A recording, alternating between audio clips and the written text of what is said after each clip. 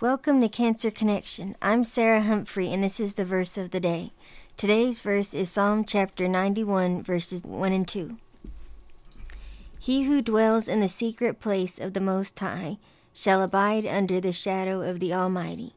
I will say of the Lord, He is my refuge and fortress.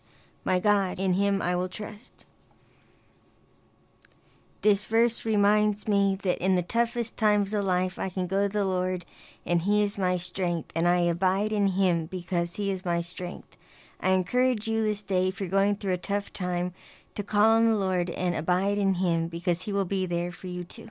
This is Sarah Humphrey. I will see you tomorrow for the verse of the day.